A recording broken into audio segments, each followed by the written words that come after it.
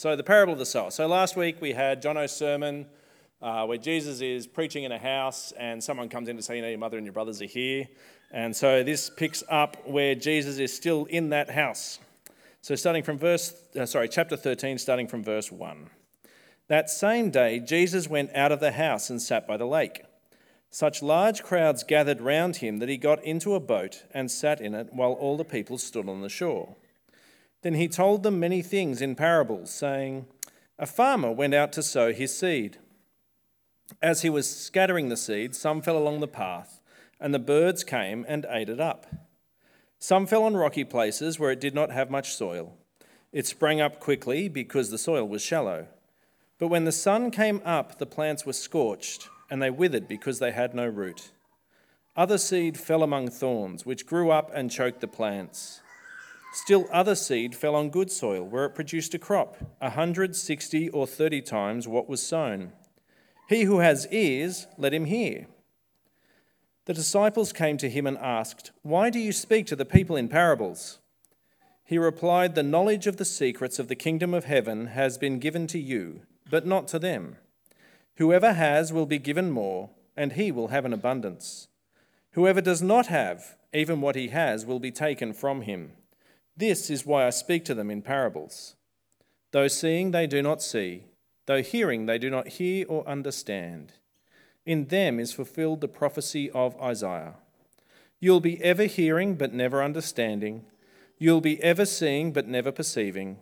For this people's heart has become calloused. They hardly hear with their ears, and they have closed their eyes. Otherwise they might see with their eyes, hear with their ears, understand with their hearts, and turn, and I would heal them. But blessed are your eyes because they see, and your ears because they hear. For I tell you the truth, many prophets and righteous men longed to see what you see, but did not see it, and to hear what you hear, but did not hear it. Listen then to what the parable of the sower means.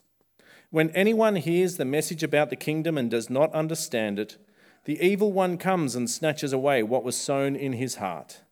This is the seed sown along the path.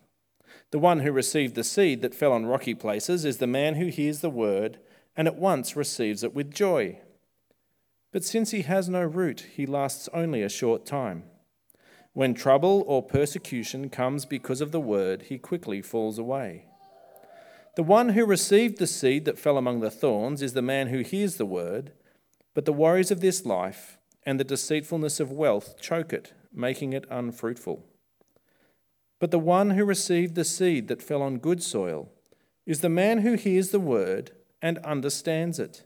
He produces a crop yielding 100, 60, or 30 times what was sown. All right, keep your Bibles open and your phone Bibles open.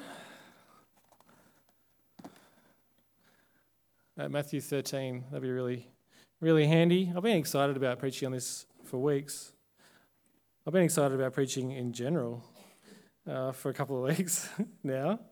But this is such a great passage. I'm just going to keep an eye on the time. So that's what I'm doing with my phone. All right, I'll pray as we dive in. Heavenly Father, we thank you so much for your Son, our Saviour and Lord Jesus. And Lord, we thank you for his ministry in the world to those who were there before him and to us 2,000 years later through your word, the Bible. Help us to listen now. Help us to consider how we receive your word through Christ and through your Bible. By your Holy Spirit, work in us to receive your word with thanksgiving and to be fruit bearers, we pray, in Jesus' name. Amen. Who likes gardening? Hands up. Who likes gardening? Yeah, I like gardening as well, although I don't find a whole lot of time for gardening as much as I'd like. And the reality of gardening is that, it's hit and miss, isn't it? Sometimes you plant things and they go gangbusters, and sometimes they die, and sometimes they just grow kind of lame. So it's a bit of a lottery. I mean, you can plant the same seeds kind of side by side in the same garden and give them the same fertilizer and same water and same love, and they're roughly in the same spot. but for some reason, one plant will go gangbusters, the other one will die. It doesn't make any sense. For example, here's a picture of the 3 rose bushes out the front of mine and Lara's house. It was 3. I promise. It was 3, side by side, one in the middle, one on the right of the window. And now there's 1, looking a bit scraggly. But anyway, we'll sort it out. 2 died. And this one, actually, Lara gives it a bit of love, which I, not heaps, but a bit of love. And it'll have 100 roses on it in bloom every year at one point or another. It's amazing. It just keeps going. Right now, you can't tell. There's about 50 buds on it at the moment. Now, here's a picture of Joel and Michelle Hasler's hedge at the front of their place. Joel lovingly planted the same seeds in the same soil and some are taller than others. Why? It doesn't make any sense. It's bizarre. Now, Joel also planted the same seeds 6 months later on the other side of the driveway, and they look like that. Look at that. That's amazing. That's what that is supposed to look like. It's all supposed to look like that, right? But it doesn't. It's hit and miss. It's frustrating. Talk to Joel and see just how much love and care he's given. He's given them water and fertilizer. He pats them. He says goodnight to them. He's given them a lot of love. And he's got this and this. It doesn't make any sense, but it's true. And the same can be said for hearing and sharing the gospel, which is exactly what you were thinking, weren't you? You were thinking this is just like evangelism, right? Wrong, you probably weren't. But it is, and you're going to see that today in the passage. Gardening is a really good illustration for evangelism and for the sharing of God's word in the world. So please keep your Bibles open. If you've closed them or shut your app, open it back up. You may have noticed if you've been around a while, and maybe you haven't, if you're new-ish here, I don't put the passage on the screen because I expect as Christians we'll bring our Bibles along or at least open up our phone app for ourselves and read the passage and study the passage for ourselves. I like having my Bible. After a while you get to know where things are in the Bible, in your own Bible. So I commend you to bring your own Bible to church. But if you're new, we have Bibles over there. And if you're new and don't own a Bible, please take a Bible home and keep it. All right, so Matthew 13 and verse 1. By now, Jesus has quite a following. He's got all these people who are following him along, keen to hear what he's got to say. He's got quite the crowd. He's pretty popular. He's just explained in a house that his mother and brothers, his family are those who do the will of his Father in heaven. That's who his family is. He's less concerned about blood relatives and more concerned about spiritual relatives, those who trust in him and obey his Father. And now he heads out kind of away from the town, out into sort of out of the town.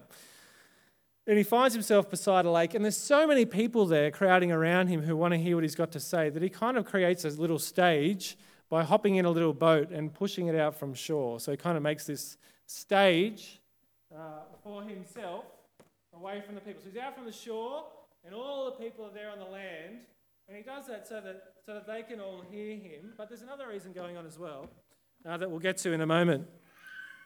So you can picture the scene. Now this is a golden opportunity for Jesus to really assert himself as a popular leader in the day. You know, the people, they've walked away from the Pharisees and the temple and the establishment, and they're following this guy out into the wilderness. And this is great. He's got this great following. Now he can teach them, and now he can really galvanize his following behind himself. He can really build a name for himself here with all these people, right? So this has got potential, this scene. But look at verse 3. For some reason, Jesus doesn't seem to think it's necessarily great that all these people are there. And he doesn't seem interested in growing his following, growing his followers to being kind of insta-influencer. He's not interested in being that kind of person. He speaks in riddles so that no one can actually understand him. Look at verse 3 in your Bible. Then, when he was out there in the boat, he told them many things in parables, saying, a farmer went out to sow his seed. As he was scattering the seed, some fell on the path, the birds came and ate it up. Some fell on rocky places where it did not have much soil. It sprang up quickly because the soil was shallow. But when the sun came up, the plants were scorched. They withered because they had no root. Other seed fell among thorns, which grew up and choked the plants. Still other seed fell on good soil where it produced a crop, 160 or 30 times what was sown. Whoever has ears, let them hear. Everyone's like, what? What is that supposed to mean? I'm sure no one understood what Jesus was talking about at that point in time. He spoke in a riddle. He's got this opportunity. He's not interested in making a name for himself. He speaks in parables deliberately to confuse people. Why does he do this? Why does he speak in parables? Well, there's at least 3 reasons that we see in the next 8 verses. And he tells us, because the knowledge of the secrets of the kingdom of heaven has been given to you, but not to them. So verse 10, the disciples came to him and they asked, why do you speak to the people in parables? So now I think we've moved. It seems he's gone from this to perhaps the people have gone, this doesn't make any sense to me, and they've just wandered off. And he's come back to shore. And my impression is that he's now got his disciples, the ones who are really genuinely interested in him, not just what he can give them, but him. They've kind of gathered around and they're close, like this smaller group of people, and they say, why do you speak in parables? They're inquiring. They want to know more. Why do you speak in parables, Lord? And he says to them, verse 11, because the knowledge of the secrets of the kingdom of heaven has been given to you, but not to them. Whoever has will be given more, and they'll have an abundance. But whoever does not have, even what they have, will be taken from them. Notice that he's moving away from the city. The Pharisees' hearts are hardened. He's not interested in teaching people whose hearts are hardened against him. He teaches in riddles. A lot of the crowd lose interest. That's what he wants. But some of the crowd, the disciples, are still interested. They want to know more. And it's to them that God has entrusted some of his wisdom and knowledge. And it's to them that more will be given. But to those who have a little bit from Jesus, but aren't really interested in pursuing him any further, what they have is taken away. The parables divide. They divide those who have genuine interest in Jesus from those who do not. The parables teach truths about the kingdom of God, but they're only for those to whom God has given eyes to see. Election, predestination is going on here. God chooses some who will understand his word, who will seek out Jesus, who will want to know more, who will investigate. But to many who hear something of the gospel, they'll walk away. Those who genuinely come to Jesus to trust him, even when they don't fully comprehend what's going on, like the disciples at this point, they find rest for their souls in Jesus. So look on again at verse 13. And he explains further. The knowledge of the secrets of the kingdom of heaven has been given to you, but not to them. This is why I speak to them in parables. Though seeing, they don't see. Though hearing, they don't hear or understand. In them is fulfilled the prophecy of Isaiah. You'll be ever hearing, but never understanding. You'll be ever seeing, but never perceiving. For this people's heart has become calloused. They hardly hear with their ears. They have closed their eyes. Otherwise they might see with their eyes, hear with their ears, understand with their hearts, and turn, and I would heal them. So to give you a bit of background, during the Old Testament, the time of Isaiah, God spoke to Isaiah. And he said this, what's just been written down for us. He made it clear that salvation would come through judgment, that Israel needed to be judged. In order to bring blessing to the world, Israel had to be judged. They'd hardened their hearts against him, And God allowed the Babylonians to come in and conquer Jerusalem and to take many away into exile. But God saved a chosen remnant and brought them back from exile, his precious people through whom he continued his ministry and his work. And the same's happening here with Jesus. God's not going to intervene and make it such that everyone will believe. He's not going to do that. Judgment must come, and his judgment will fall upon Jesus. And this is how it has to be. Jesus must die for the sins of the world and rise again. It's how it has to be. And it's the only way that salvation can be made available to not only Israel, but to all the world, is through God's judgment placed upon Christ. God can choose to leave people to their own sinful rebelliousness, which is just. To leave us in our sin and our rebellion is just. But in his extreme kindness and mercy, God chooses a faithful remnant for himself and turns their hearts to him so that they have ears to hear. It's to the church that God reveals himself. So look at verse 16. But blessed are your eyes because they see. Blessed are your ears because they hear. For truly I tell you, many prophets and righteous people long to see what you did, long to see what you see, but did not see it, and to hear what you hear, but did not hear it. Jesus is the long-awaited Messiah that many of the prophets proclaimed about. They prophesied that he would come, but they never got to see him. But the disciples have seen him, and through God's word, we see him as well. It's not so much that you fully understand Christianity and then you come to Jesus. That's not where the disciples are at, and that's not where Jesus expects them to be. The point is that you come to Jesus to learn from him, to submit yourself to him, to humble yourself before him, and it's then that you grow in your understanding of who he is and what he's doing in the world. Jesus says, become like a little child. Depend on me completely. And to you, I will give the secrets of the kingdom.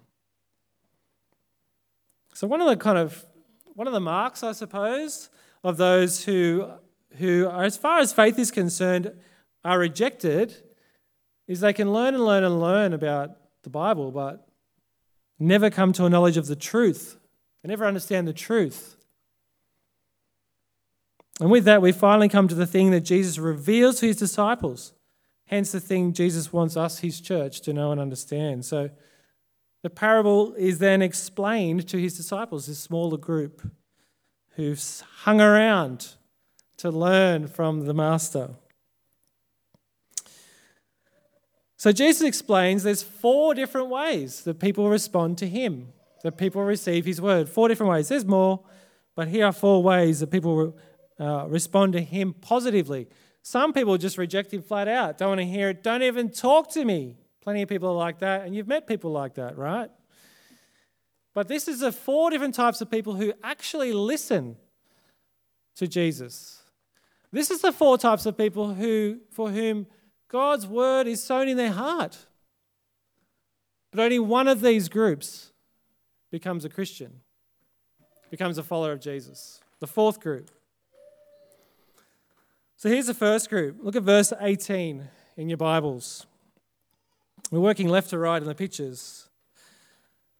Verse 18, listen then to what the parable of the sower means. When anyone hears the message about the kingdom and does not understand it, the evil one comes and snatches away what was sown in the heart.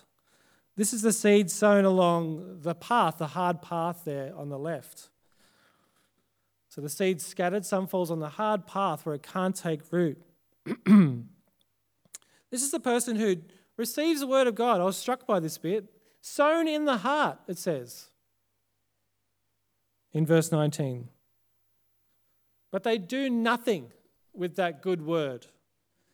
that they heard, and Satan delights to quickly snatch it away like a bird who comes down and eats the seed off the path.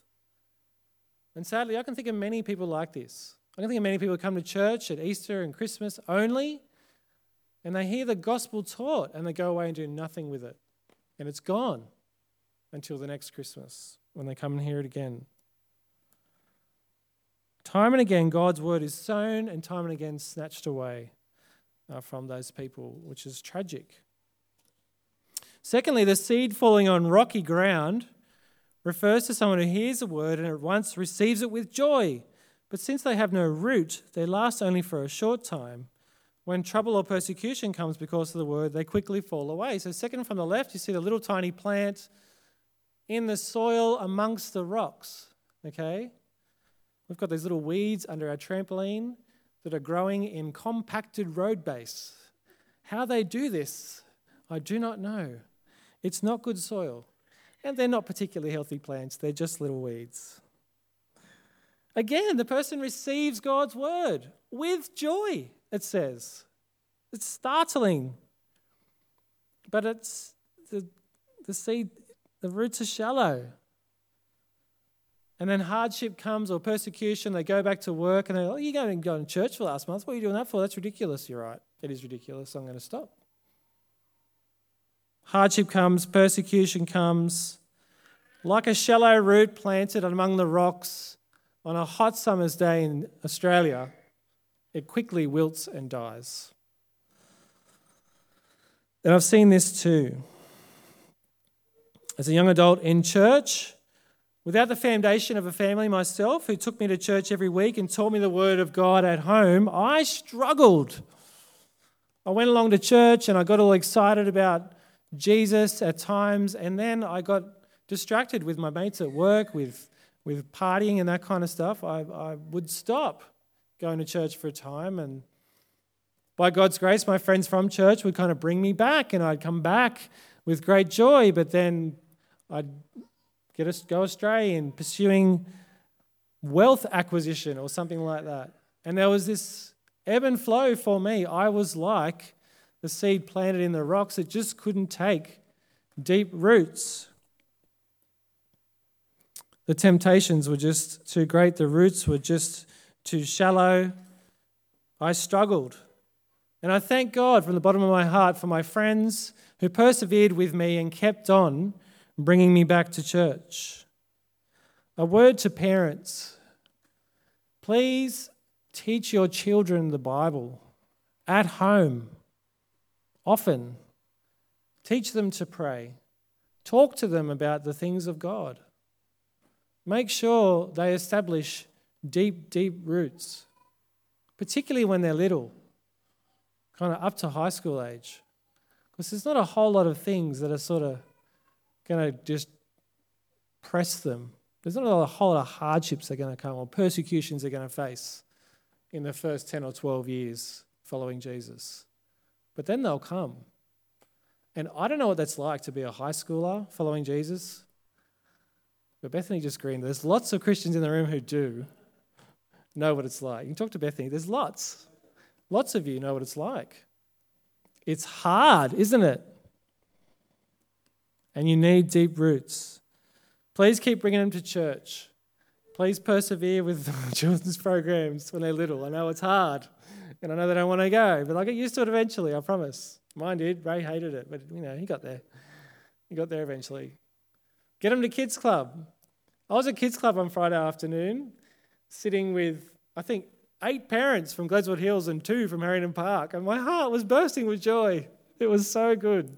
There were so many parents there from Gledswood Hills whose kids were having a great time and learning about Jesus.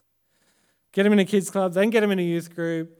Prioritise as the number one priority the spiritual formation of your children. Spiritual formation. Then the other things, education, sport, music, whatever. Spiritual formation, then the other things. Kai's into violin at the moment, that's cool. Ray plays soccer, that's great. They're doing well at school and I'm glad. More important, they're doing well spiritually for now, and I'll keep working at that, as will Lara, and we'll keep praying. My greatest fear in life, as I'm sure is yours, is that when the pressure of teen years come on my children, they will fall away. All right, third type of soil, verse 22. The seed falling among the thorns refers to someone who hears the word and it takes root, but the worries of this life and the deceitfulness of wealth choke the word, making it unfruitful. I've got a question. It's a live question, so I can have a drink. What are some of the worries of this world other than wealth? Because Jesus has singled that out. What are some of the other worries of this world?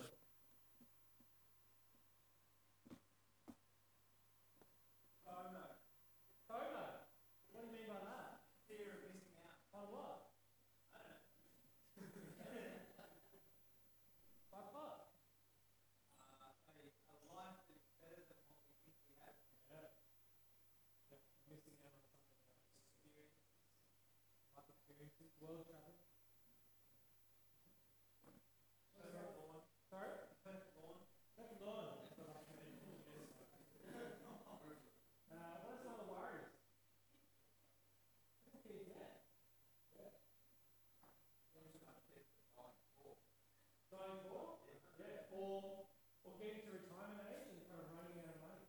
Yeah. Health problems. Yeah. Fame and beauty. Yeah. Absolutely. Yeah. Healthy. Identity. Absolutely.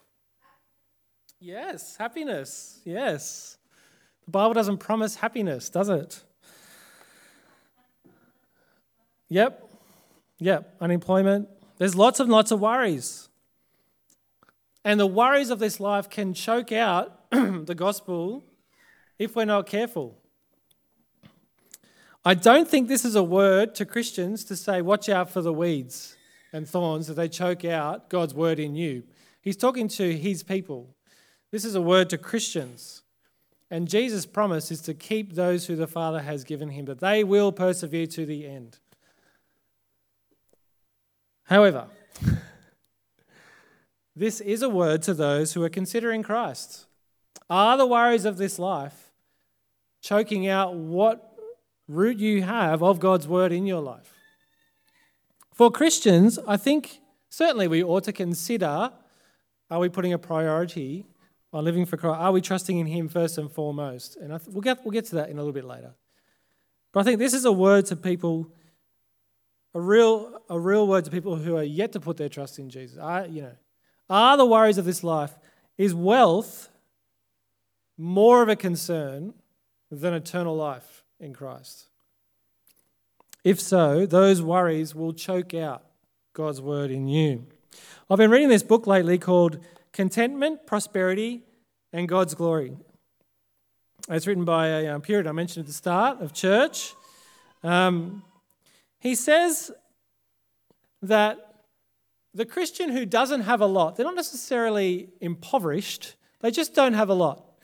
The Christian who doesn't have a lot, but they're content with what they have, is like a ship at sea with lots and lots of space to honour God.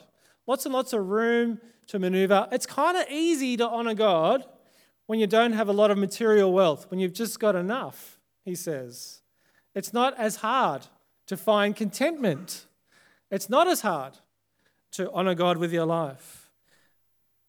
Conversely, the Christian who is very wealthy, which is all of us, if not most of us, is kind of like a ship going down a channel, and the land is close and the rocks are close and shipwreck is close. And it's kind of the wealth, the concerns crowd us in. And they make contentment hard, actually. Isn't that kind of counterintuitive? Expect if you got wealth, you'll be content. But that's not how it works. So I'm not saying sell everything like the kind of rich guy was told to by Jesus. But I am saying we need to be on our guard when it comes to contentment. Because wealth makes being content hard. And the more you have, the harder it is, the more the wealth kind of crowds in on you as you try to live your life for Christ. Paul, as we read in Philippians 4:12, was poor and at times he was wealthy. And as was this Puritan. He experienced both being poor and having lots, and he found it easier to honour God when he was poor. Anyway, that was a bit of a side note. Good soil. Verse 23. The seed falling on good soil refers to someone who hears a word and understands it, and they produce a crop yielding 100, 60 or 30 times what was sown. 30 times is heaps. 100 is amazing. This is the follower of Jesus who delights in his word. Look at all those followers of Jesus delighting in his word. Bumper harvests. She fears falling away. She reads her Bible each day to be reminded of God's truths. She's careful not to be overly worried with the concerns of the world. She's worried about things. Of course she is. We all are, but not overly concerned. She trusts God. She prays. She brings her worries to the Lord and lays them before him. Consequently, she produces fruit for the Lord. Perhaps 30 times what was sown in her, perhaps 60, perhaps even 100 times over the course of her life or more. She bears fruit for his kingdom. Kingdom fruit. What's kingdom fruit? Thinking, saying, doing things that have eternal consequences, not just temporary consequences. There's lots of things that we have to do that just have temporary consequences. We have to work. Chris is an electrician. He goes, he wires something up. When judgment comes, the thing he wired up is going to burn in the fires of judgment. It's temporary, but it's important because right now we need electricity, right? So what he does now is great, but it's temporary. But kingdom fruit is things that last. It's living a godly life as you work. It's sharing the gospel when you get an opportunity. It's teaching your children the gospel. There was this great example at men's conference yesterday from Dave Jensen, and I can't explain it again, but he explained how the word came from this kind of, this average Joe guy who led a youth group, and he taught his kids, he found out he had terminal cancer, and he kind of went to town on these teenagers that he had, and he taught them the gospel. And then, as it turns out, one of the ones that he taught the gospel taught someone else, and someone else, and someone else, and someone else, and then Billy Graham. And then Billy Graham came to Australia, and Dave Jensen's father was converted at the Billy Graham crusade. Like, that's kingdom fruit. That's multiplying and multiplying over the years. That's exciting. As we do ministry for Jesus, God can use it mightily, not just in our life, but in lives to come. So to conclude, the reality of God's kingdom is that it is full of people, men, women, boys and girls who bear fruit for Jesus. They think and say and do things that benefit Jesus rather than the world. They're growing in their understanding of who Jesus is every day until they die. They heed the warnings about falling away for themselves and for their kids. Their lives aren't perfect. We all sin, but by and large, their lives are orientated towards Christ, the Lord of the harvest. And so how do we apply this? Well, there are hard questions I think we need to ask ourselves as Christians. I think this causes us, the good soil is the Christian. The other three are not Christians, but I think this causes us to pause and ask ourselves questions. Am I interested in learning more about Jesus every day? Or am I just kind of got what I know and I'm happy with that and I'm pretty complacent? Am I reading the Bible regularly? Am I heeding Jesus' warnings about falling away seriously and taking godliness and holiness seriously? Am I bearing fruit for God's kingdom or just my kingdom? Our kingdom, perhaps. Now, this isn't meant to be guilt-inducing. It's not. And many of you have young kids and babies, and it's really hard to be reading your Bible all the time, but what can you do? Can you play some Christian music while you're breastfeeding or something? Can you get God's word into you somehow? Husbands, can you read the Bible to your wife while she's breastfeeding? You're probably not, because you've probably got 2 other kids you've got to deal with. But you know what I'm saying? How do we focus, just orientated towards Christ the best we can with where we're at, clinging to his promises, remembering that those who put their trust in Jesus like you lot, you cannot fall away. Jesus will keep you to the end. You cannot fall away. But at the same time, we want to bear fruit. And what hampers that is the worries of the world and the weeds of the world crowding in even on us. We're called to not be complacent. And can I say, as I look around the room, I don't see people who are complacent, largely. My absence has added a weight of responsibility to many, certainly the leadership, and they've stepped up superbly, and I'm thankful from the bottom of my heart for you all. Making church go, continue to go, and what a great church we have. Doesn't need the minister. It's great. But maybe this does apply to you. Maybe you are a bit complacent about your Lord and Savior. Or maybe you're still exploring Jesus and the worries of this life are just crowding in. And you need to say, you know what? I'm going to trust in him. I don't fully understand all that's happening here with Jesus and the Bible and all that. But I'm going to put my trust in Jesus. I'm going to stick around. I'm going to listen to him and follow him, and I'm going to throw myself in with him and keep listening, keep learning until I understand. Because he's promised he will help us understand.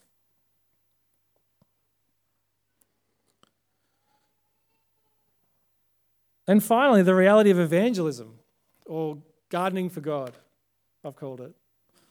Adam and Eve were told to tend the garden, right?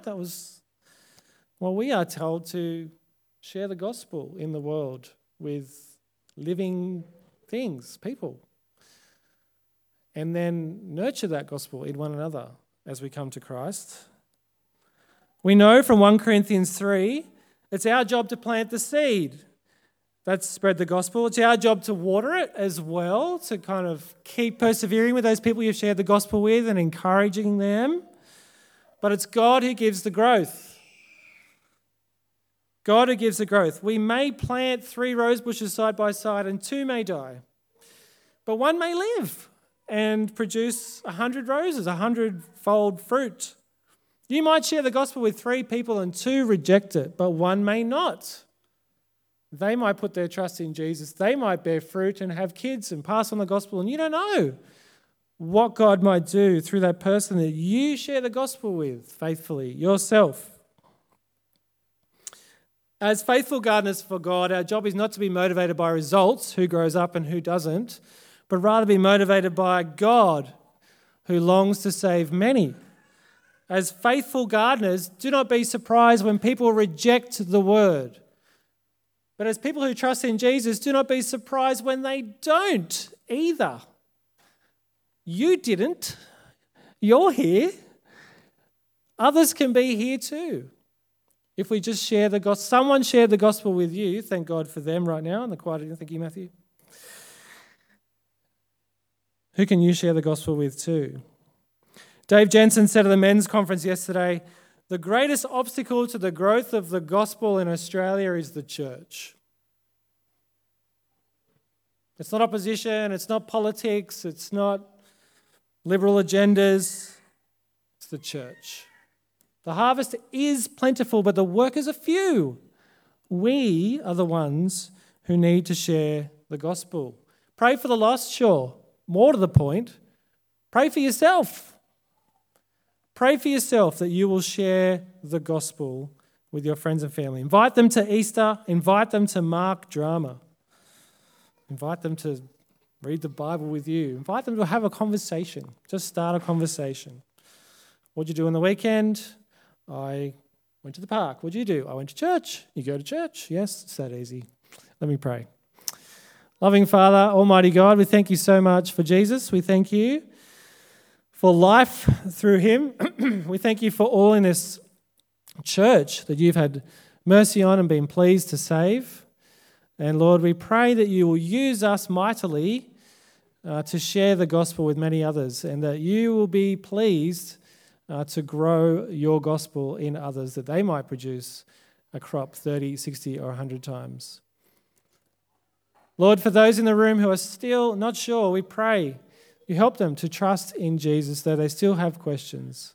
Help them to follow him, come to him like children, dependent, and to learn and understand, which you've promised to give us, is more understanding. Lord, I pray for all of us here and not here in our church who are just doing it tough. Just life is hard for all sorts of different reasons, young children being a popular one. Lord, help us to be orientated towards Christ as best we can, whatever that looks like.